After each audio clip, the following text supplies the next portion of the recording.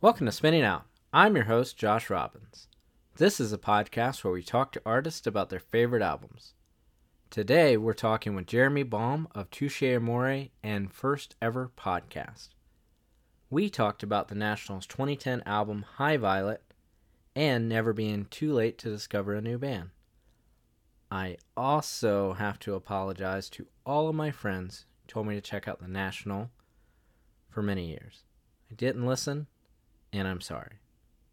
Well, anywho, Touche Amore released their most recent album, Lament, last year on Epitaph Records. They're headed out on the road later this month with Thrice and Self-Defense Family, so go check them out on tour. Also, please check out our Patreon. That's patreon.com/spinningoutpod. Check out our new weekly Patreon exclusive with my co-host Sarah Blumenthal. We're doing short, exclusive episodes every week where we dive into albums we liked when we were younger.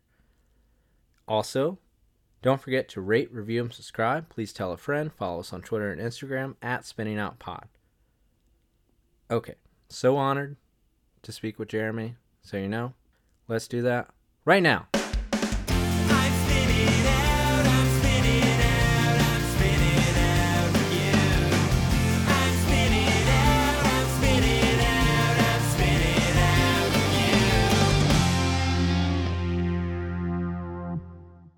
So, Jeremy, this is I think the official first time we've talked, but another time that we met for a second was in the record store Lunchbox Records. And I believe I said something awkward like, hey, I believe we're label mates, sort of. And so I don't know if you recall that. I think that was really the end of that exchange. And it was like, hi, bye, okay. Yeah, I do recall that. Yeah, that was in was that probably 2019, 2018? When was that? Who knows time anymore? Who knows time anymore? But yeah. But I do remember that. Yeah, cuz I also had a great time shopping at that store. I think that was my first time at that shop, but it's not unusual for me to like do sound check and then run off and try to, investigate what other shops are within the area. And yeah, I had a great time. I remember a few things that I even bought that day. So that's how better of a time I had there than a lot of other record shops on that tour. Yeah. So do you remember? You said you remember what you bought that day? Yeah. Yeah. One of them at least. Okay. Which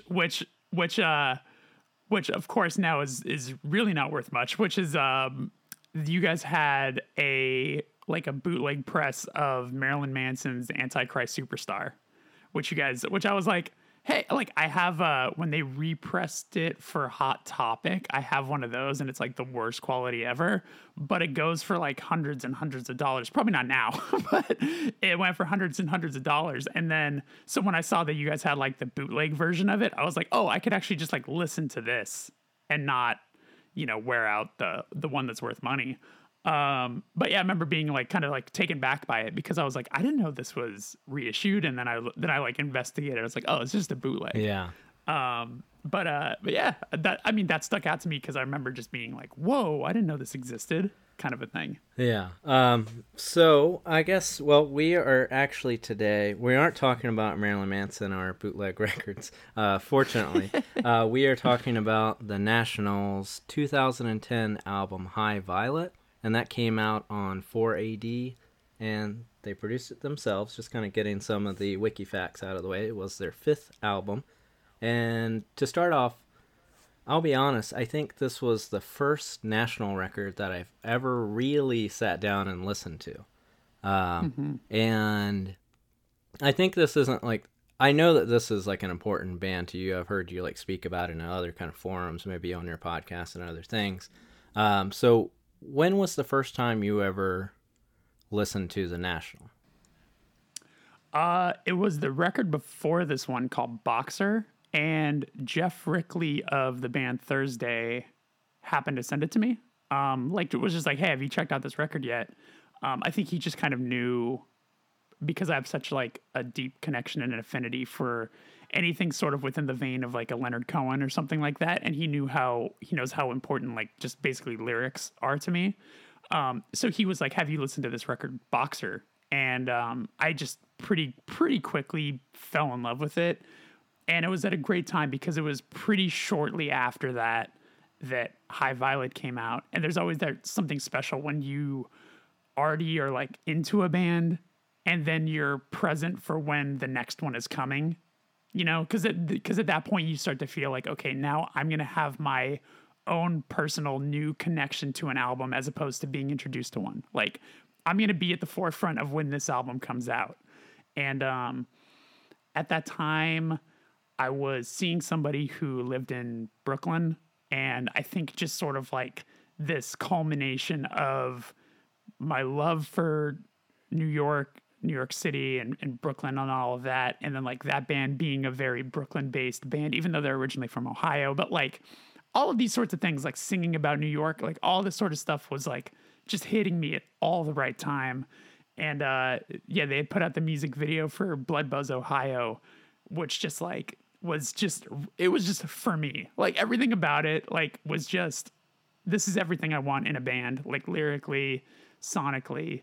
It hit me at all the right time. Yeah.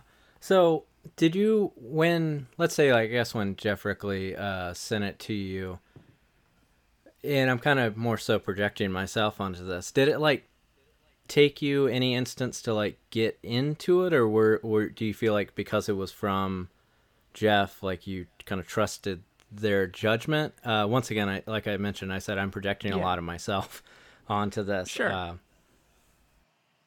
Yeah, I think it's both. I mean, I feel like he has such an eclectic music taste that we have so many parallels on things that we both really like. So I think him knowing what type of stuff I enjoy, like he knows that I'm a Joy Division fan and then a Leonard Cohen fan, as I mentioned, and stuff like that. And like I enjoy Interpol and stuff, you know. So it's just like, oh, this is all very him. And I think he even approached it to me being like, "Hey, are you a fan of this record?"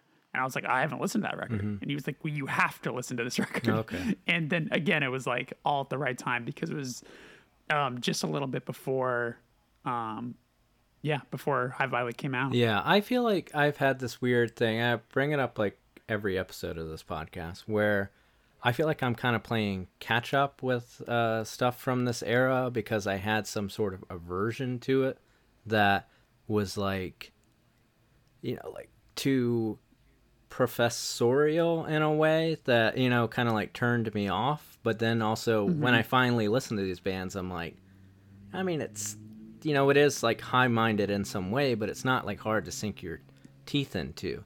Like it's not akin to like kind of showing up at a random art space and then someone's banging on a glockenspiel, you know. It's not like then that's always my aversion. It was like it's not challenging. Yeah, it's like I always think of some kid in a sweater and then there's some adjunct professor and, you know, they're just screaming into like children's toys, you know. It's what I almost thought like indie rock was for a time frame. And so I just like had some aversion. So when I think about things like Interpol, it's like I had these moments where I was like, Interpol's good? And then I was like, the National's good? And that was up till this moment, you know, when I was listening to the record and I'm like, what? Like, why did I, you know, I know you'll have no way to answer that, but it's like, why did it take me so long to just like, it's like I just give it a chance. Yeah, just like people would be like, check out Boxer, and I'd be like, nope, and just kind of run away from it. Like I don't, because I've had so many friends being like, I think you would like the National, and I put it on, and for some reason it didn't catch me. But a lot of the experiment of doing this podcast is kind of like try and appreciate something for like what it is without kind of like coming at it with a preconceived notion. Totally. You know. So. And do you still work at that record store? I never really worked at that record store, but what ends up happening is a lot of people think I do because I'm often there, and also I'm like friends with the owner. So I end up like working like record holidays, like record store days and stuff. So I've worked there before, and I booked shows at Lunchbox Records, but never been an official employee there. You know, what I was gonna say was like working at a record store, you sort of also get exposed to things that maybe you wouldn't have listen to on your own. You know what I'm saying? Like I worked at a record store for a long time, right out of high school, and I'm so thankful for that experience because there's so many things that I would have never stumbled upon otherwise. So doing a podcast, not unlike that sort of situation, it's like if this is the theme of your podcast, then certainly you're going to be forced to check out some things that you normally wouldn't have.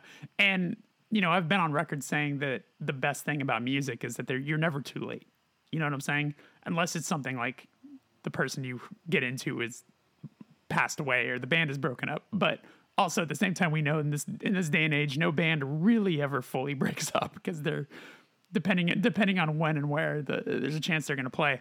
But yeah, I mean, like, look, over the pandemic, I finally was like, I guess I'm going to listen to the Rolling Stones. Okay. Like I just started to appreciate the Rolling Stones. And, you know, that's like something that I myself had an aversion to all my life, where I was just like, shitty logo, like no, like it just doesn't speak to me in any capacity. But then I listened, you know, I watched, how it hit me was I watched Gimme Danger, the documentary, and all the songs that they're playing in it, I was like, wait a minute, I like all of these songs. Like, do I like the Rolling Stones? And then now, you know, I've been chipping away. I mean, they have too many records, and there's a lot of records that people told me to just, you know, don't waste my time with. But the ones that are like classics, you know, Sticky Fingers and things like that, I'm all about. And now I've been really enjoying. It's been like a big thing that I've been listening to, you know? And like, so what I'm getting at is it's never too late, you know, even if you weren't present for when maybe all this stuff was really bubbling up, like, you know, High Violet to me is a classic record. I think they have like 3 or 4 records that are like certified classics, you know, that I can interchange as like my favorite record from them, you know, but at my heart, I feel like High Violet is the one. But you know, hit me on a day and I'll be like, Trouble Will Find Me. Might be my favorite. Yeah. You know, it's tough to say. Yeah. I guess in terms of Rolling Stones, I think if you stick to their 70s era, it's pretty easy to get into. It's been harder for me to get into like the kind of Brian Jones era. I feel like sometimes it's just like the recording thing. I mean, I like it now, but it's like getting into it was the harder sell for me. But that 70s era is like a easy place, and I think some of their best records live in that time frame. Sure. So cool. If you're still kind of digging. But yeah, that is kind of a funny thing. It's like you can kind of do that with any band too. What I've done in the past few years is kind of go, is this band bad? Let me see if I can find 10 good songs by this band. And I did that with Aerosmith because I always felt like I used them as like a punchline. It was just like, you know, but I ended up, it was like more than 10 songs. And I was like, I guess I'm an Aerosmith fan now. Like I never thought I'd be here, but you know, that can kind of happen with certain things. Yeah, their early records are great. I mean, the song "Sweet Emotion" is like, that's a banger. Yeah, I think I was like, they have like 2 good songs, is what I thought, and then it was really like their first 2 records are undeniable, and then they have kind of it diminishes at that point, but still like there's enough throughout their career, and then there's kind of a return in sort of a nostalgic way, at least for me, like, you know, some of the things that I think I remembered hearing as a kid, you know. I mean, the 90s era with like Crazy and all those songs, for sure. Yeah. I could probably live without Dude Looks Like a Lady. That one's pretty bad. Some of that. Yeah. It's a terrible song. But or like Love in an Elevator. Song sucks. Like, I don't know if I'm not into that era, but like, Crying, that's a song Good too, song. right? Yeah. And then, and of course, the Armageddon soundtrack song. Oh, it's great. It's a banger. Yeah. Give me the earliest, and then give me the 90s, and you can have the rest. I think that's my. I think that's a fact. That's yeah. So I guess like let's say if you were working in a record store, and I asked you like, what does the National sound like?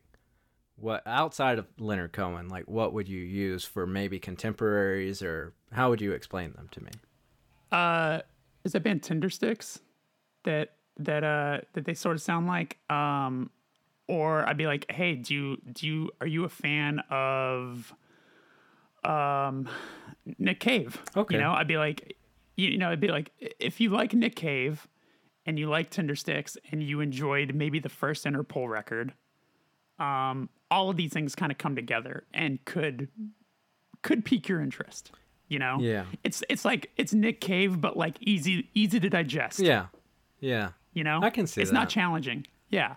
Yeah, I mean, there's a lot of aspects. I'm thinking about like the one specific, like Nick Cave at Austin City Limits, where like he's kind of dancing around like Jack Skellington, and yeah, like I think that's like an apt description with it. I never really like thought of the connections, but I guess I wouldn't have not liking the National. I'm such a sucker for references in songs. You know, like when someone sings about a song, like when someone sings about an artist in a song or something like that. And the National has historically done that. And on one of the last releases, there's a song called "Not in Kansas," which is in a top 5 favorite National songs. And he mentions listening to REM in it. And I went back it was that song hit me at the right time, because at that point I was listening to a lot of early REM, like Murmur and those records.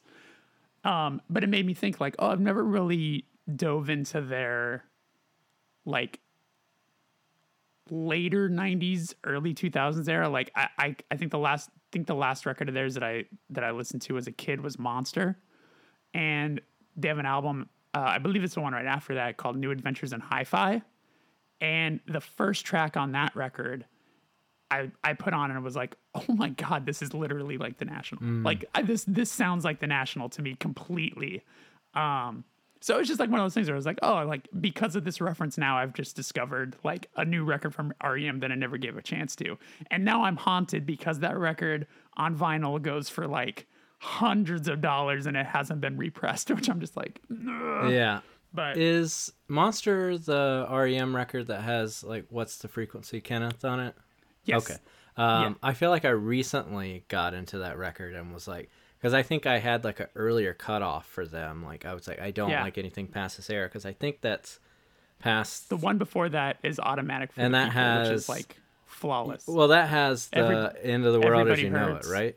No, that's Document. Document is like an earlier record. Document Which is a good before record. Out of Time. Yeah. Yeah. Oh yeah. For some reason, I always think like, I think End of the World is like a later song in my head, and then I'm like, nothing after that point. But then it's all, none of that's correct. Oh no, yeah, because after that record comes Out of Time, which had Losing My Religion, which is like maybe that and Everybody Hurts are probably their most known songs. Yeah. But Out of Time also has Shiny Happy People, that song with the B-52s. But yeah, allow me to ruin What's the Frequency, Kenneth, for you. Something that drives me fucking crazy. It is the most baby hitting drums you've ever heard in your entire life. Listen to it thinking about the drums. Like, that song comes in, it's got a kick-ass, like, good riff, and you're like, here we go. And then when the song comes in, it's like, what's the frequency? Like, it's just like, like, it could not be hitting the drums any softer. And I'm like, oh my God, I don't think I ever please, paid like, attention to it, because that guitar is so prominent. I feel like that almost It's so like prominent. takes the rhythm. and the vocals and the melody come in and they're just as like powerful. But the drums, man, I swear to God, if they just, I wish there was a re-recording, or I want to hear a live recording where maybe the drummer's actually like hitting with some like emotion. Yeah. But it drives me crazy. There was a movie called Under the Silver Lake, which came out a couple I've years seen it. ago. That movie made me come back to that song, because they used that song in the movie at a pretty pivotal scene, and it made me be like, holy fuck, I that's a great song, holy shit. And then and it was around the time that they were reissuing Monster as like a remastered record. Yeah. So I was like, oh, this is perfect, this is all kind of coming out at the same time. So I bought it, put it on my turntable, and I swear to God, that Yeah. all I can hear is just how soft the drummer's hitting, and it drives me absolutely up the wall. Now I'm realizing that I'm very prone to like marketing in that sort of way, because I'm like, oh, I'm pretty sure I revisited that record after watching Under the Silver Lake. So it's like, Yeah. it's like commercials being stuck in your head, and then you buy like Pop-Tarts or something. You know, it's like, it feels like that. I'm like, oh, that was totally after I watched the movie that I got into that record. Sometimes. Yeah. I think a dream job for me is being a music supervisor on like a, for like movies and TV and stuff. I actually I sat down with someone who does that for a living, and they kind of talked me out of it. To explain how monotonous of a job it actually is. But I feel like if you're just like a kick-ass music supervisor, you have the ability to do what that person who was the supervisor for that movie did for us, which was make us go, damn, that REM song rips. Yeah. With that, I mean, I know we've barely talking about the National yet, but when I think about in terms of music supervisors now, like, mainly, I guess what I'm wondering is, I feel like there's not like soundtrack albums like in the way that they're used to, but there are such big needle drops in movies like Under the Silver, like really anything, but I wonder like what happened to soundtracks like as a commodity, I guess. Licensing. I'm sure we're just that. I mean, what I genuinely think the answer is, without actually having it, is artists are actually being paid for their art now. Arguably, depending arguably, on the avenue, depending on the structure. Yeah. But like, in the 90s. Okay, for example, did you ever watch the show The State on MTV? It was a sketch comedy show. So that show was on MTV or like early 90s, and had some like, they just got to have free reign with the music that was in their skits. So like, some like memorable skits used like INXS's Don't Change or The Breeders' Cannonball, blah, blah, blah. So that it took forever for that sketch show to like come out on DVD.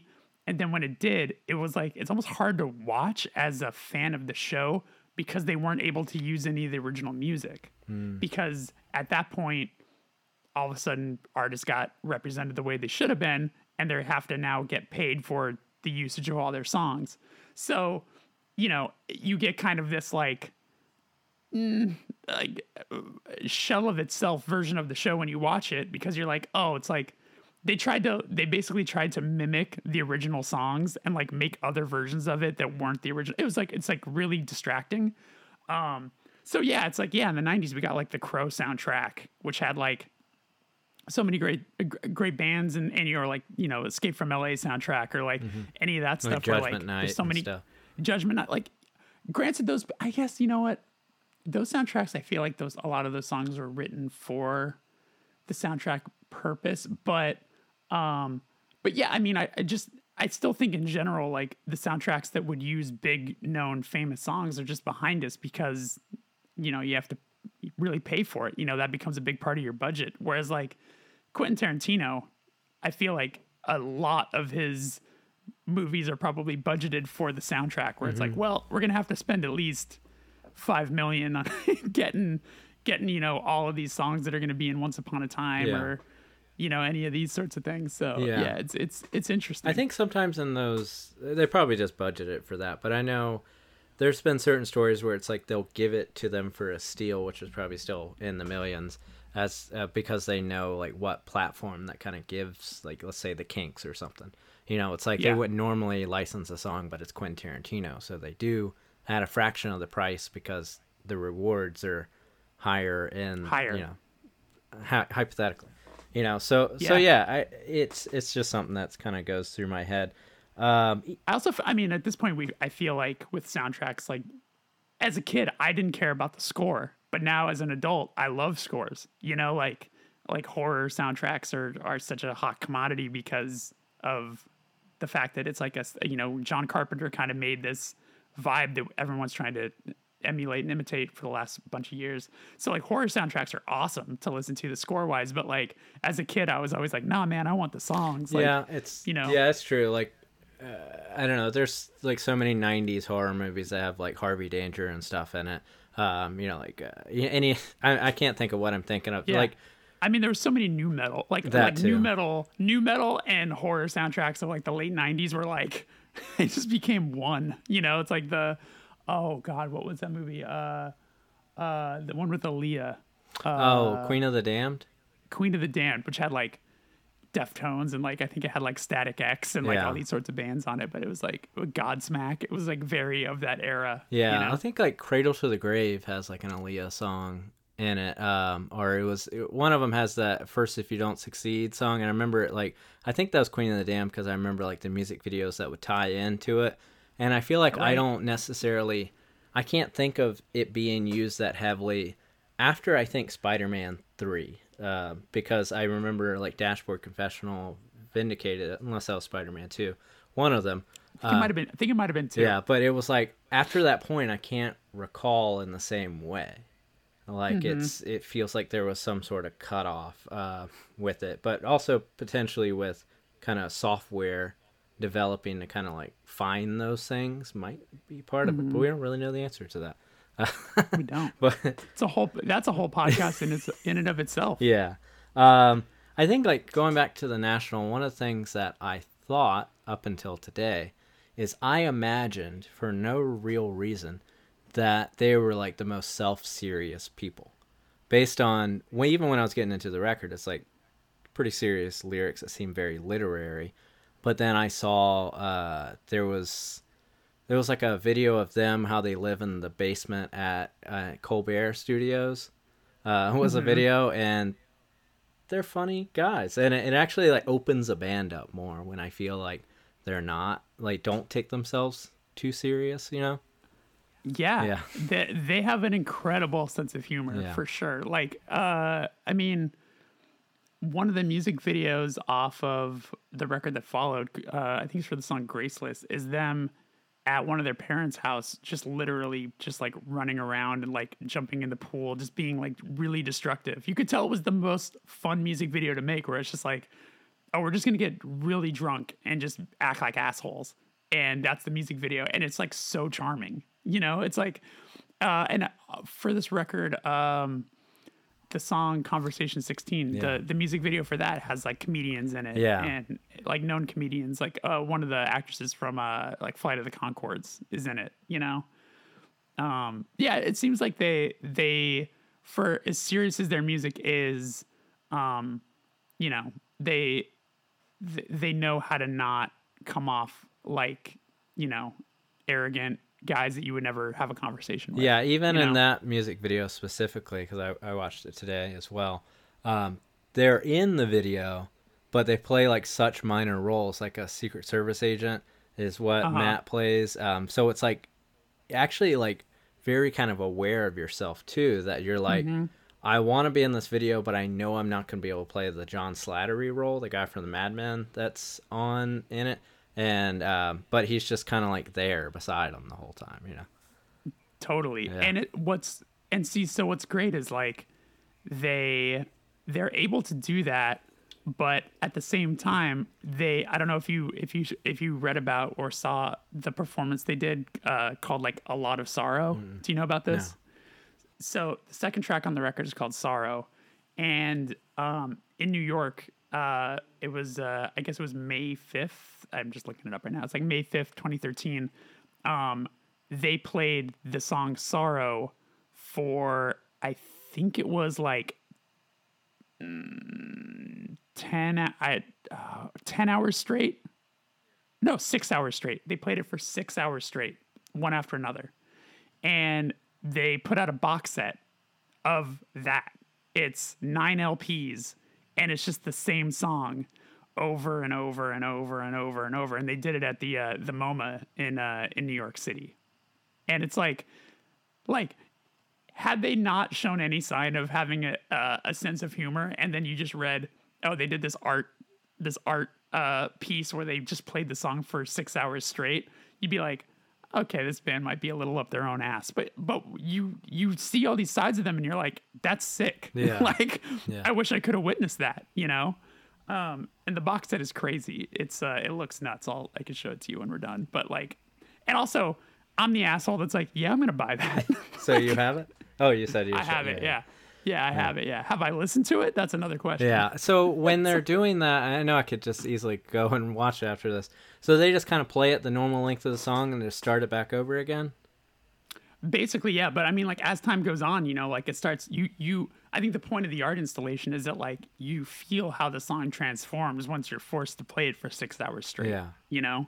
There's going to be points where like someone has to probably run to the bathroom and like maybe there's missing an instrument that time, or all these different iterations. It's interesting. It made for an actual interesting art installation. Yeah.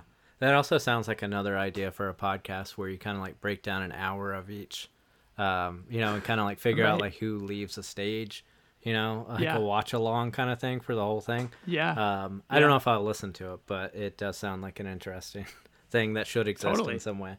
Yeah.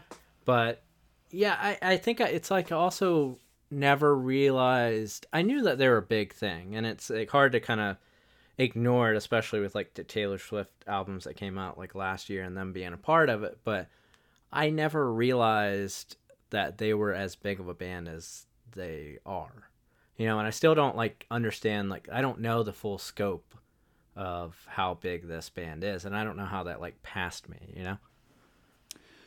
Well, it's interesting because they are what you would consider like a extremely successful band without any radio play. True. Yeah. I think they're like a prime example of like a band that can be extremely successful with no radio MTV help. It's like it's social media, and then also, they really became darlings of TV. Like got to do. They've done Colbert a billion times. They've done, they've got to play SNL. Like they've really been taken under the wing of like, credible TV people, whatever it is. So like, I don't know. I think they're a great example of like how big a popular, how massive and popular a band can be without actual, conventional airwave support. Yeah. Yeah. Do you? I assume you've seen them live probably numerous times. A lot. Yeah. Yeah. What size venues do they tend to play? Massive. I mean, like like here in LA, they played. I've seen them at the Hollywood Bowl. Okay. Yeah. I've seen them but then I've seen them at like the Greek. They put out a movie, like a documentary, which is a brilliant documentary that I can't recommend enough. It's like it's also charming and funny because it's about his relationship with the singer's relationship with his brother. So he hires his brother to make this documentary, and his brother's like, kind of, you feel bad saying it, but he's seemingly like a fuck up. Yeah. And it's like, it's a very charming movie because it's like Matt is clearly trying to motivate his brother to do this thing, but he gets in his own way a lot. And it's one of those things. But they did a performance here in LA where they showed the movie and then they performed after. Like it was really, really cool. It was very like LA star-studded, where like Ed Helms was in the row behind me, and it was like a very LA night, but very incredible. It was like a seated, everyone in the place was seated. But it was they can get away with doing stuff like that, Yeah, because I think like even though I wasn't completely sure like they were that big, but it's like I almost can't imagine them like opening for someone. They're like so much their own orbit. And there's not that many bands that get to do that, but it's like they're just their own thing. Right. And it'd be one of those things where it's like I think of bands that they could potentially, that like they would quote unquote open for, but it's like they would probably sell more than half the tickets to just their audience themselves if they were to do that. Like if them opening for, let's bring up REM, like is REM bigger? In the public eye. Yeah. But like they probably sell the same amount of tickets. Yeah. It's interesting. I don't know. Or it's like it wouldn't make sense if they opened for the Foo Fighters. It's like why would that happen? Yeah. So it's tough to say. Also, you get into the situation of like, would REM or the Foo Fighters need the National to open for them? It's like you're gonna pay them like almost half probably half the budget of whatever you're gonna make. So you could probably sell just as many tickets having a band that can draw 50 people. Yeah, it's not gonna hurt your ticket sales. Yeah. Do you feel like in the same way, once again shifted into REM and not the National? But I think I never thought of the similarities in a way with them. Like they're kind of.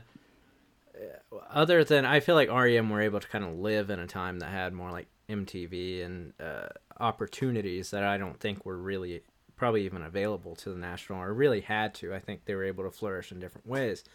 but the similarities I never really thought about. So do you think that in the same way that people like the Smiths, do you feel like REM has been able to kind of be passed down to another generation as well?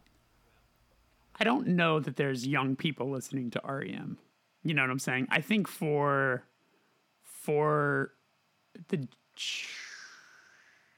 generation older than me, so I'm 38. So I think people that are probably in their early 40s that were in college at the time would probably look into REM to be like that, you know? Like in the very mid 90s era, I bet, especially those early records. Like, okay, for example, my band recorded 2 records with a guy named Brad Wood. He comes up a lot on this podcast. Oh, okay. So Brad Wood, massive REM fan. Massive REM fan. And that's like exactly who that would be for, you know? He's in his like I think he might be 50 now. That but makes like sense. he was like there seeing them as those albums were coming out. You know, like that was his favorite band when Murmur came out. Yeah. You know? He has some very funny stories about him dealing with REM in like charming capacities. But yeah, it's like that's who I think the generation is for. I'm not really sure who those bands are these days. I think that we live in such a, you know, disposable kind of time with music that I don't know if and when we're really going to have those anymore, unless people are willing to do the research, which I'm kind of finding out they're not. Yeah, You know? I think like, and kind of where it shifts back to the national is just that one thing I think potentially hurt REM, and I don't know this as a fact, it's almost like bands that stick around too long, and I think that can be subjective and not always like true, because like you're saying, you've checked out later REM records and you feel, maybe I'm putting words in your mouth, they're potentially as good as some of the other era. You know, but maybe not. But okay, so let me try and rethink. I get what you're saying. Yeah, though. but like sometimes I know what you're bands saying. kind of stay around too long, or that's the thought. And so it's like the Smiths, I guess, are able to kind of skate off of the fact that they went It's just away. a different, yeah. It's just like a different time. I mean, but look at the Cure. The Cure is can still put out a record and it'll probably do okay. But that's where you fall into the world of like what a legacy band is. You know, like legacy band is like a tough position to be put in, because you go to see a band. Okay, let's bring up a band like Korn. Yeah. You know what I'm saying? Like Korn has continued to put out albums every other year, but like I don't know how many of those fans are pumping their fists hoping they play track 6 off their newest record when they go to see them. Yeah. You know, they're going to see them wanting to hear songs off their first 4 records. Yeah. You know? And what's frustrating is, I think, when bands, I don't know if Korn is one of them, I wouldn't have any way of knowing, like a lot of times the assumption is that the band's new material isn't as good as the classic material, but then I wonder, it's like a lot of these bands potentially are doing some of their best work. I mean, the National maybe is the example, but people just want the early stuff. I mean, that's just like a human condition kind of thing that we'll never be able to diagnose. Right. Yeah. And what's great about what I think makes the Nationals so lucky is that I think their first 2 records are never talked about. And I, as a massive fan, never throw on like the self-titled record, and they have a record called Sad Songs for Dirty Lovers. My band even covered a track off of Sad Songs on a comp for a comp a long time ago. And we only chose one of those songs because I was like, oh, this sounds like this. We could do this song and not butcher the shit out of it, because it's like kind of aggressive, and isn't, you know, there's not like electronic elements brought into it. It's like a guitar rock band. And it wasn't until their record Alligator that they started to become actually known and popular outside of probably Brooklyn, you know? So it was like Alligator is their 3rd record, and they start to get popular. Boxer hits, they start really getting momentum. High Violet comes out. It's like, for a band to literally blow up on their 6th record is awesome and gives me a lot of hope. you know, like in the same way that, to bring it back to Leonard Cohen, like something that always motivates me and makes me not feel bad about my age is like Leonard Cohen didn't put out his first solo record until he was in his 30s. You know? Yeah. It's crazy. It's crazy. So it's like, you know, it's just one of those reminders that it's like it's never too late for you to put out a record or start a band, you know? Yeah. Yeah, what's kind of, so, yeah. when you think about, I guess, I don't even know if I want to say that the National are like indie rock in that kind of easy way, but I guess we would call them indie rock. Yeah, but sometimes I feel sure. like indie rock doesn't often allow people to get older as gracefully. Like, but I feel like there are a lot of heavy bands, you know, I guess like actual metal bands. It's like kind of cool that these people are in their 40s, or at least that's my perception as like getting older. But I feel like it's sometimes like if you're past 30 and you're in indie rock and not crazy Already successful, established. then it's embarrassing in a way. I think it all depends, you know. Also, I just need to correct myself. High Violet is their 5th record, not their 6th record. Okay, yeah. I said that I was like, I need to Still, correct 5th myself. record. But still, to literally become big on your 5th record, Yeah. is very special. Yeah. You know, but yeah, to your point, I mean, I could probably think of other bands that have older members, but that probably didn't take off until a little later. But it's interesting to think about, you know, to equate it to like actors, you know. I feel like most actors don't start winning their Oscars until they're in their 50s, which is crazy, you know, or like become really respected until they're in their 40s. And those are the people that we still consider like actual movie stars, you know. It's like I listen to a lot of movie podcasts, and like a lot of the conversations are like, we don't really have like movie stars in this generation. When we think of movie star, we think of George Clooney, we think of Brad Pitt, we think of Leonardo DiCaprio, we think of, you know, these types of people, but like the Denzels of the world. But like everyone else is like famous because they're in Marvel movies. Yeah. And that's great. And they're sick. And I love a lot of those actors. I think they're awesome. But like, you know, you can't really imagine them doing a lot of like, I can't imagine Chris Evans doing like a really dramatic noir movie and having it work, you know? Whereas like, yeah, I don't know. I'm going on a tangent here, but like, but it's just, it's interesting to think about age and how it works with different people in their eras and their professions, you know? Yeah. And I'm trying to think, cause I mean, everyone in the National, they weren't like, even when I feel like they started being known outside of New York, like they weren't young. You know, like I think the thing I read about the singer, Matt, so what, like he quit a like advertising job to kind of like pursue the National. I think at that point he said he was in his 30s, you know, and so that's not the norm per se. And like, it's kind of, I mean, it's in American culture, it's very dangerous to say, I'm going to quit my well-paying job to do my rock band. Yeah. Yeah. You know, I've seen it a lot and it never works out well. No, it really doesn't. You know, you always feel like you need to have, that's an unfortunate part of American culture also, is that you always feel, you're always pressured to have a backup plan. Yeah. You know, it's like, yeah, you want to do your band, but you probably should get that college degree. Yeah. You know, just because you have it as a backup. You know, it's like, that's an unfortunate thing. And I hate it, to be honest with you. Like, you know, I myself, like, I never went to college, and I've never really gave up wanting to play music. And like, to my detriment, you know, here I am, I'm like 38, living at a time where music is basically toast. And you know, it's like a scary thing that I dwell on, but I have to remember that it's just like, I chose to, you know, I feel like once you've done this long enough, you kind of, you know how to hustle. You have a built-in hustle ability where it's like, okay, well, you know, I need to somehow pay my rent. So like, what am I going to do to figure this out? You know? And I think that there's a drive that is born with some people to be like, I don't give a fuck. Like I'll eat, you know, I'll eat top ramen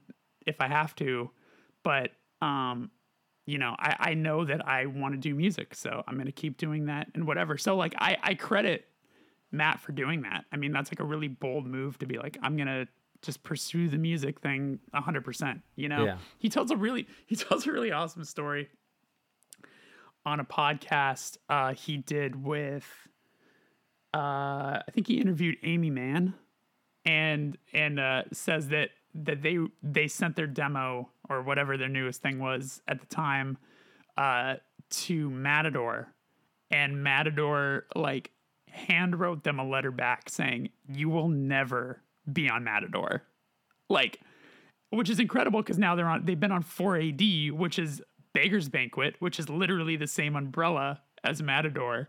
And I just love, like, in their back of their mind, they're just like, Yeah. like we have crushed it on this, like, you missed out on quite an opportunity. Yeah. They're like the most successful like spite band ever. Oh yeah.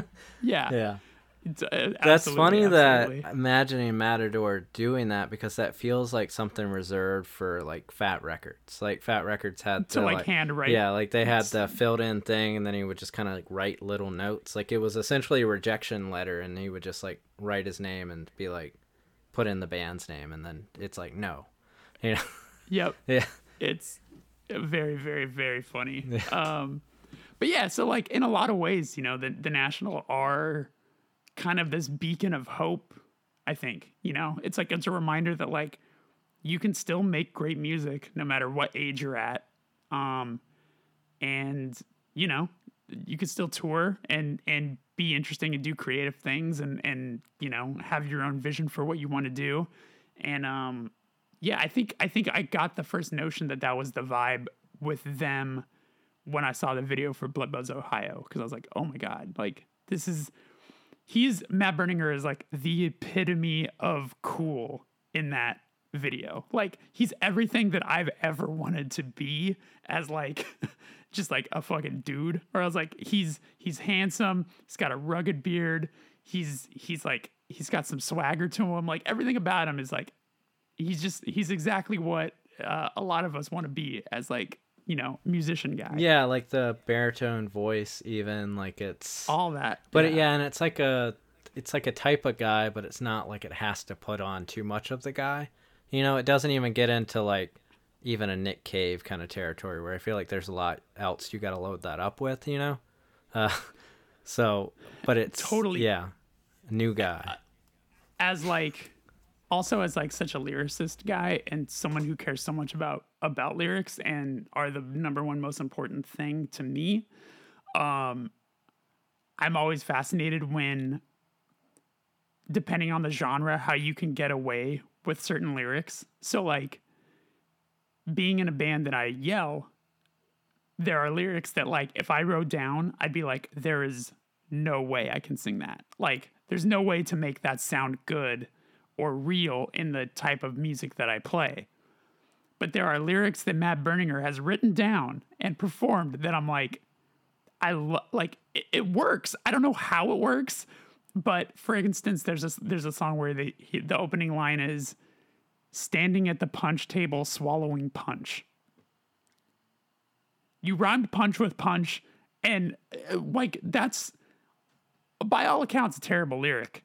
But you hear it in the song and you're like, holy shit, it's so good. Like, it's so good. Or, he talks about his dick like more than once. It's like, I can't imagine getting away with that in any other genre, but somehow he makes it work because he also often follows whatever line that might be questionable with something that just like digs deep and is like unbelievable. So he's got some great wordplay. I also love that he co-writes his lyrics with his wife. I think that's really interesting. She's basically like plays his editor, as far as I can tell, where he'll like write a song and then bring it to her and then she'll clean it up, Yeah.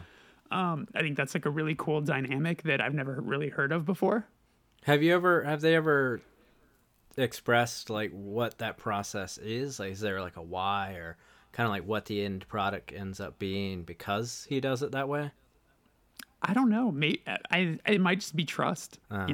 It might just be having this outside opinion of someone who knows him obviously through and through, and just being like knowing his potential. Maybe also is a part of it. Yeah, I feel like it's the only way I can understand it, and this isn't with lyrics. It's like if I were to write like a let's say a mad email for work, yeah, and then I'm like, before I send this, I'll give it to my wife and be like, can you read this over? Maybe I'm being like too ridiculous, like, you know. So, but I try and think about it in a literary sense and be like, is this truly what I mean, or what am I trying to say? You know, because in the same fashion, like I've had lyrics, and then I feel like my wife tells me what the lyric is, and I never realized it, you know, and so potentially that's, you know, also the relationship there, almost like telling you what the song that you wrote is actually about, which is more of a problem I have than probably you or Matt has. Yeah, Totally. Yeah. So, but how do you feel directly? Like, how do you feel like the national influences the way you write lyrics? And if it does. Yeah, no, it totally does.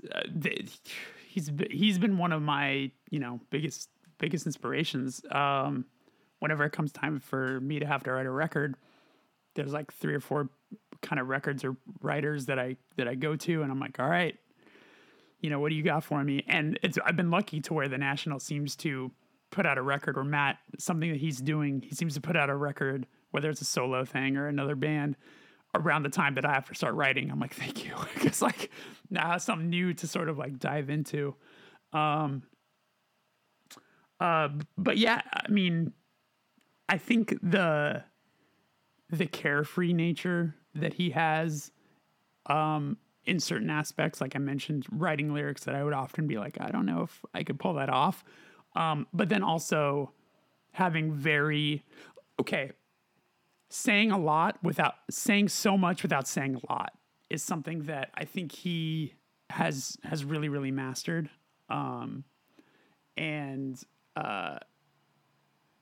wish I had an example off the top of my head. No, yeah, I mean, I think even just looking at like your lyrics, that's like would be my reference more for it. Like I feel like there are points where you do that, where I feel like I know the emotion without you having to spell it all out, you know, which like from having like an English degree, the easy way to use that, and I wish I had a better example, is like Hemingway. You feel like there's things that like Hemingway says between the lines without saying like the full thing, you know. So it's like you can look at it for a second and know that like Hills Like White Elephants is about like abortion in another country, when at around the time that you weren't really outwardly allowed to talk about that. So you know, those kind of things where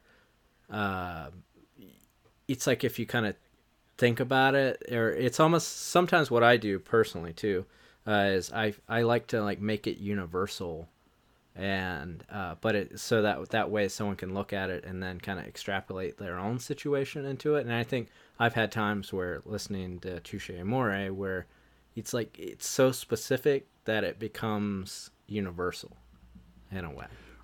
Right. That's something that I learned along the way, is that there's times where you write something that feels too on the inside, that feels too hyper specific to your specific situation. And those are the moments that connect to people the most. The more specific you get, the more zeroed in, the more universal it actually becomes, which is really fascinating. I thought of an example actually. Okay. So on the song, to bring back to Blood Buzz Ohio, the chorus is, I still owe money to the money I owe. I never thought about love when I thought about home. I still owe money to the money I owe. The floors are falling down from everybody I know.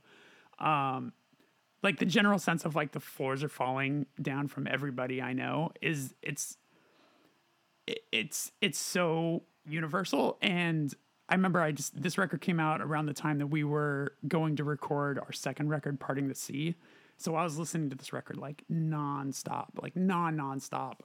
And there's a song on our record called Crutch, which took definite influence from this, where I was having a hard time. I had writer's block, and the verse kind of flew out of me. But the opening verse is, you said I'm always on the go. How nice of you to notice. A toast to all those broken homes. Everyone I know is a fortress. So like that, you know, the everyone I know crept in there, where it was like, you know, the idea of just kind of everybody together in this situation. Like I don't know. That was the first example I thought of like how just one part of a song can be like, can open me up to being like, well, now I want to express something semi-similar with my own sort of take on it, you know? Yeah. Yeah, I think even with Touche Amore, I spoke with Norman Brannon on the podcast about a Touche Amore record, and he said, and it was like he knew that he had never had a situation like you had with, you know, your mother passing away, unfortunately. But it sort of like reminded him of other aspects of his life, like being estranged from his family as a whole. And so it's like it wasn't at all close to what his experience was, but the emotion of your experience made him ruminate on, you know, his own, you know. And so that's just kind of hammer the point home about that kind of thing, you know. I've also, you know, I've been on record really saying that like, my favorite thing about my all-time favorite thing about music is that once you put something out, it's no longer yours. So like it is now up to the listener to decide what that song is about. And I'm often, I one of the things I fucking hate, which often is like a regular thing now, which is, hey, to promote the record, can you do a track by track breakdown of what every song is about? Because people are pretty creatively bankrupt and don't have any other ideas. I'm always just like, okay, like, I guess if this helps, I'll do it. I hate it because I don't want to give it away. I want people to have their own interpretations of it. And there has been so many times where someone will approach me after the show and express something to me that about the song that, you know, oh, this song helped me with a certain situation. And they'll tell me the situation, and never in my wildest ever dreams would I be like, that's not what the song is about. You know, like, oh, you got that all wrong. Yeah. You know, it's like, you know, an example I've often gave is like this first song off that record, Stage 4. In the chorus, I'm talking about, you know, me having these arguments with my mother about her refusing to eat, and how I regret having those arguments because I wasn't sympathetic to the fact that like she just doesn't have an appetite. It's like the thought of food is making her sick. But me as like a caring person concerned for my mother's health, I'm thinking if you don't eat, you're gonna die quicker. You know, like that's where my brain is going. So, you know, in the chorus I say, you know, when you refuse to eat, blah, blah, blah. So I meet somebody after a show who tells me, this song helped me with my eating disorder. Never would have expected that. You know, like that song, you know, about the eating disorder. And I'm like, yeah. I'm so glad to hear that helped you. That's wonderful, you know? But it's like, it was crazy to me to be like, wow, that's what you took from that? That's wild, you know? And an example I give a lot is like, for me personally, the amount of songs in my life that I put on mixtapes for people that I had crushes on that I thought were these sweet love songs that were actually like songs about God. Yeah. You know, or it's I have like three kind of points that I go through what you just said. So the first one is like thinking about journalistic things that people go on, and even thinking about the fact that like Lament for You All came out last year, and then Stage 4 came out in 2016. If I were a journalist, the question would be like, why 4 year? Why was there a 4-year gap in records? Like, I fucking hate that question. Like, it's like after I'll say as we come out of the pandemic, whenever, I hope that no one ever asks that question again. As if we haven't all lived through this like collective, I'm just going to make a noise. Yeah. That there's no reason to ask people that question. Like, people have lived their lives and tried to survive. So that's kind of just personally, because you mentioned that kind of those lazy journalistic things. Another thing too is just like, when I was doing the podcast with Norman, actually my grandmother had passed away like right around that time frame. So it was very shortly after. And it was very unexpected. And my grandmother's passing was not anything like what your experience was, but I felt connected to it, you know?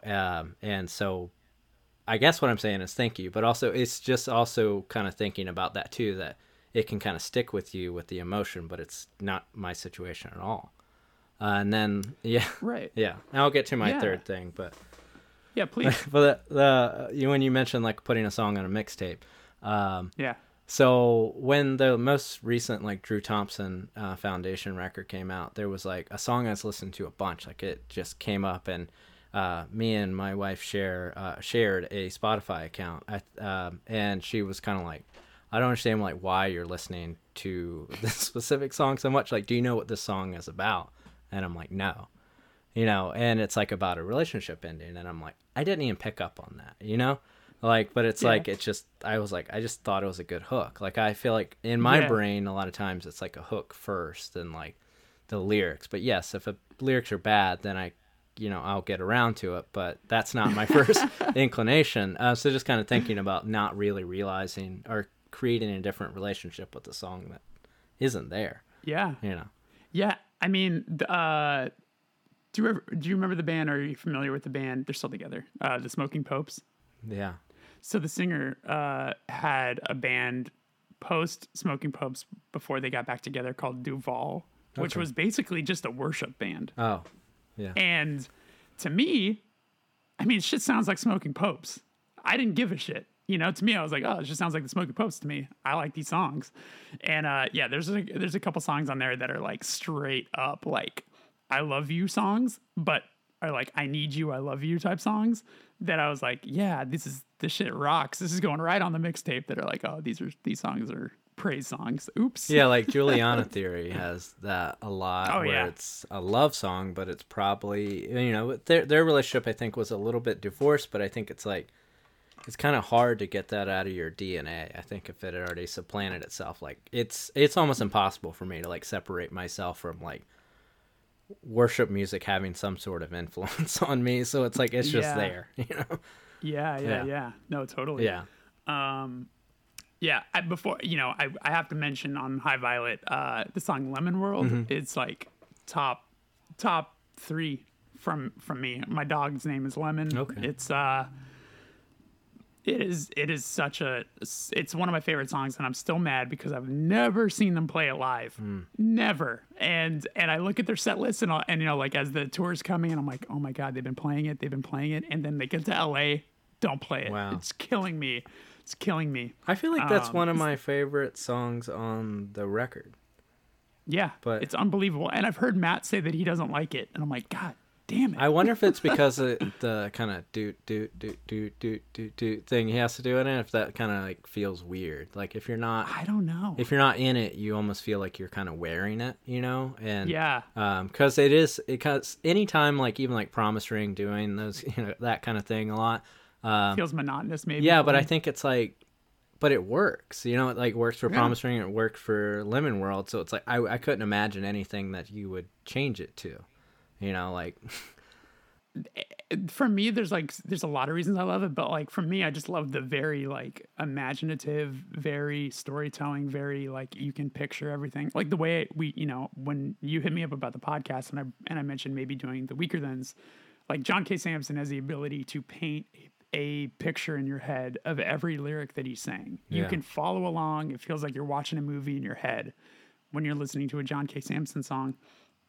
And similar to Lemon World, when he says like, lay me on the table, put flowers in my mouth, and we can say that we invented a love and torture party.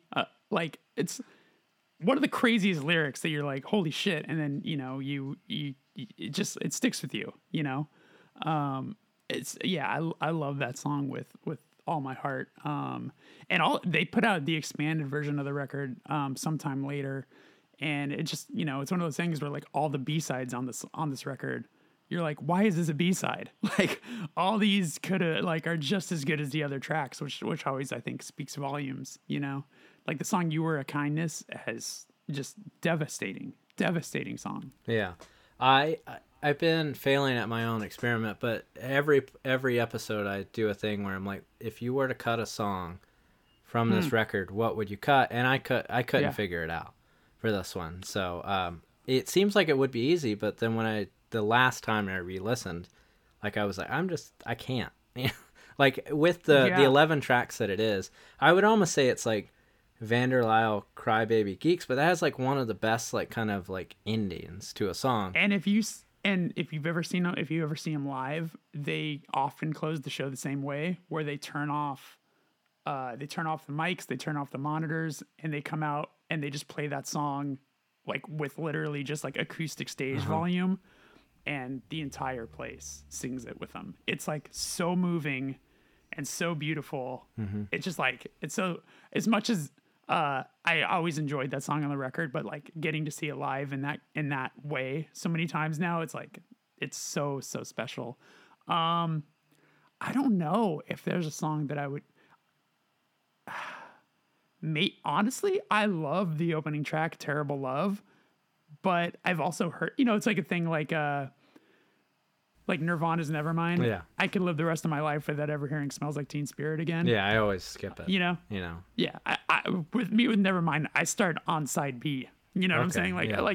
give me side B. Those songs all rip, and I haven't heard them. It's half as many times as I've heard fucking Come As You Are, Lithium, Smells Like Teen Spirit. It's like, it's I've heard them enough. Yeah, it's like an Enter Sandman kind of thing. It's like you don't need to hear Enter Sandman anymore. Don't need to hear it. So I think Terrible Love is an incredible song, but I've heard it a lot, Yeah. So maybe that might be the one I would cut. But it'd be tough. It's like getting rid of kids, it's a perfect record. Yeah.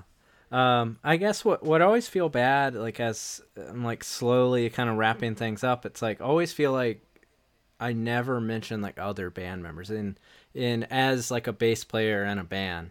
Like I'm like, I feel like responsible that I must, but I don't like, I feel like a lot of the show ends up being Matt or Aaron, Yeah.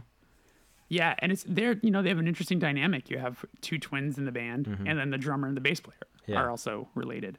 And I think the underrated member of this band is the drummer. Yeah. Some of the craziest drum beats you've ever heard in your entire life. Like, to play this style of music and to be that outrageously creative is such a feat, Like, he does so much with what he's presented with, Like, there are beats that make no sense, Like, whenever they put out a record, I'll always remember certain songs and I'll play them for my drummer and I'll be like, listen to this shit. And he's like, I don't even understand what that beat is, but it's sick, Yeah. Yeah, because a lot of times I feel like, or at least with this record, like it almost gives him license to do that, because it's not like it could exist without him, but it's like it changes the role he has with the music, because I don't feel like he always has to he carries it. I don't know, it's like a weird thing with him. It's like it's the rhythm's there, and then so he's able to kind of like dance around it.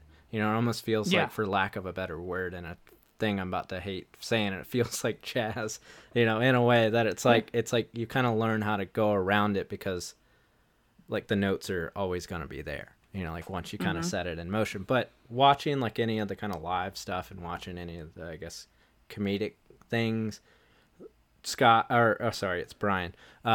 Brian, he stands out as like almost like a character in the way that someone in the band is like when you watch like any like the band live things, like they all just seem like different versions of Muppets, and he kind of lives up in that way to me, Yeah.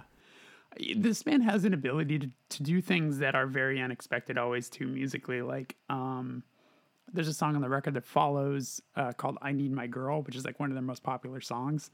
And if you watch a performance of it, one of the guitar players, I forget which one, just carries around a guitar and just slams it on the ground, like just hits the headstock on the ground to just make this like like it's like through a pedal, it's just like it reverbs and it just sounds like this thing, and it's like it's awesome. It's like that's your role in the song. You just get to hit a guitar on the ground and it makes this insane sound. But it's those things. It's like you see them do it or you watch them do it and you're just like, damn it, this band is cool. Yeah. Yeah, it's weird to also think musically where it's like, I feel like someone could leave the equation if they had to, and the songs still exist. And I really have no great way of explaining that, but it's like the way they write music, I guess it's like an ethereal kind of thing that like sometimes people playing shoegaze think they're doing, but it feels like it's actually being done way better this way. Like yeah, it's a strange thing to kind of like think of like they could take out like one of the guitar players and then it still feels like it could be the same song. It's like I don't know how to explain it. You know. Yeah, maybe. Yeah. Yeah. It's really fascinating. Like they're all just so talented. Like you know, whether they're playing piano, like one of the brothers are playing piano or whatever, it's like, you know, there's always so many people on stage and like so many instruments going and whatever. It's just, it's such an experience. And I really don't think there's any other band quite like them. Yeah. I always get so excited whenever they have something coming. I got to punish Matt for like, Okay. I give myself, whenever I meet somebody that I admire, I have a countdown clock in my head of how much time I'm going to bother them. And it's 10 seconds. And if they push the conversation, if they ask me a question or if they respond, I add 5 more seconds to the clock. You know, it's just because I don't want to be annoying. But it was after one of the shows they played at the Greek, and he was very drunk. The whole band was very drunk because they drink a lot of wine on stage. And I just got to go up and say, like, I have a funny picture. My fiance took a photo of me talking to Matt, and you could just see in my face, I'm like, Yeah. But I basically was just like, hey, I don't want to bother you, and I'm so sorry. That was an incredible performance. I just need to tell you that, like, you're an incredible influence, and I really admire what you do. So thank you for that, you know, kind of a thing. And he was like, oh, yeah, of course, thank you, no problem, you know, just like very kind of sweet and deflecting of the situation, being like, oh yeah, I appreciate it, thank you so much. And then he took a photo with me, which was really nice. But I was just so excited and so nervous to just like purge all of that in like the time frame that I allowed in my head, you know. But it was a very exciting and very nerve-wracking moment for me, but I was excited I got to at least say something to the guy because I admire him so much, you know. Yeah, I think like to kind of sort of correct myself on the kind of the way they write songs, it feels like it could exist in different formats and it still like feel like that song. Like you could imagine, like I feel like Matt could play it on guitar and sing it and I would still recognize it as that song. And that's, you know, people say that a lot about songwriting, like you should be able to play it in any sort of way and it still exists. And I don't always agree. I usually don't agree with that, but it is a situation where I think that this could happen, you know, for them. Like they could switch instruments in a way. Yeah. Well, because also, you know, the vocal melodies are so powerful that if they were done a cappella, as soon as it started, you'd be like, oh, I know that song. Yeah. I know what song this is. Yeah. And that's, you know, wild. Yeah. And back to what you're saying, like nothing sounds like them, you know, like when I'm kind of listening to something for the first time, it's like, what were their cues? Like, what are they kind of pulling it from? And even like REM was an interesting thing, but it's like, it's really its own thing, which sounds like just like a lazy way I can put it. But it's like, that's a hard thing to do. Just kind of be singularly your own thing, you know? Totally. And yeah. I suggest that listeners check out the first song off of New Adventures in Hi-Fi. The song is called How the West Was Won and Where It Got Us.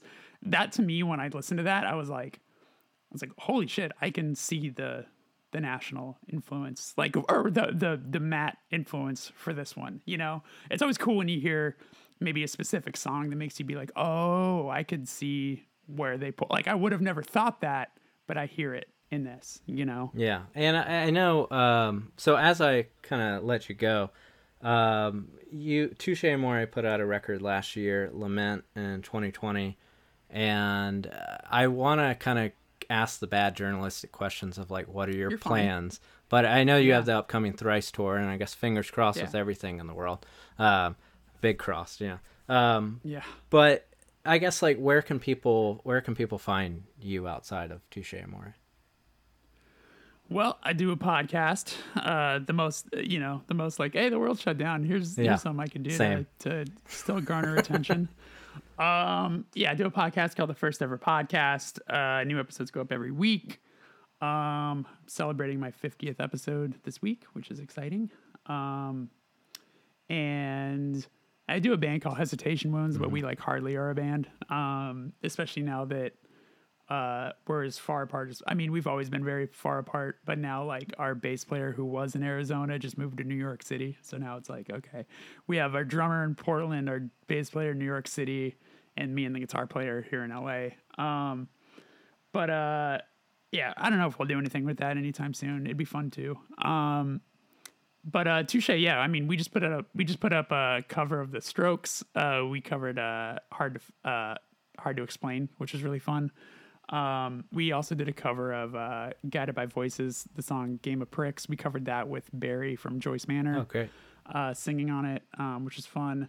And yeah, I don't know. We recorded a lot of covers just to kind of like keep busy and like kind of not feel like we have to write songs because, you know, we have a lot of friends that put out records in 2020 that are already writing their next record. And as much as I think it's good to be proactive, you know, I've been saying like, I need to experience this record live and kind of live in it for a while before I'm ready to like think about fully being like, let's go write the next record, you know? Yeah. I'm okay to start getting some skeletons together and starting to like jam on stuff. Like I'm all about that. But like the idea of saying we got to start writing a new record is like still pretty far away from me. So I'm excited to finally get the ability to hopefully play these songs live and feel them out. And, you know, a big part of the thing that like a big talking point lately in my life has been the idea that like records live in a site in 4 different life forms, where it's like, I talk about this with Pat Flynn actually, where it's like,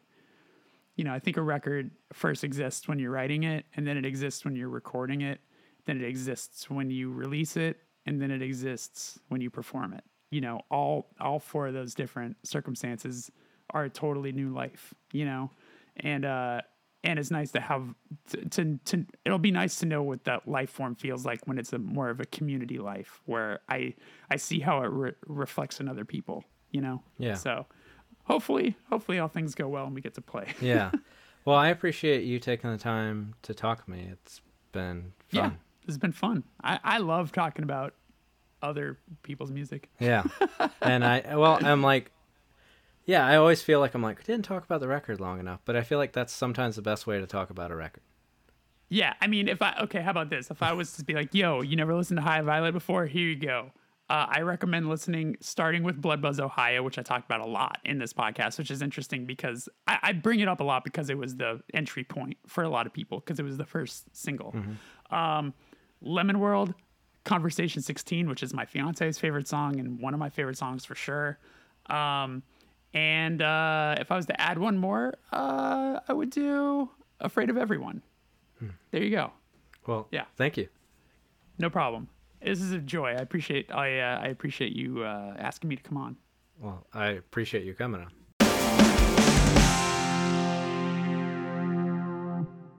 Welcome back.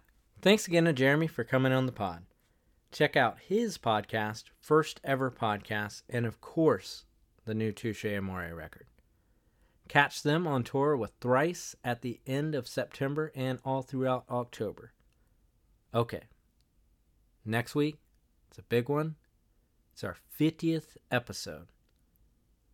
Never thought I'd get to this point, so to celebrate, I'll be chatting with my partner, Sarah Blumenthal. We're going to talk about Lucero's first 2 albums. It's a band that means a lot to both of us from the very beginning of our relationship and to this day. On top of that, you can listen to me and Sarah. We're doing exclusive chats on a weekly basis on our Patreon. So we dive into just short conversations about music we loved when we were younger. We kind of revisit it. It's a lot of fun. So subscribe at Patreon, patreon.com/spinningoutpod. So you can check those out now. Also, don't forget to rate, review, and subscribe wherever you do that kind of thing with podcasts. And thanks as always to Sarah for editing the pod and Pretty Maddie for the theme. Okay, see you next week for the 50th episodes. We did it.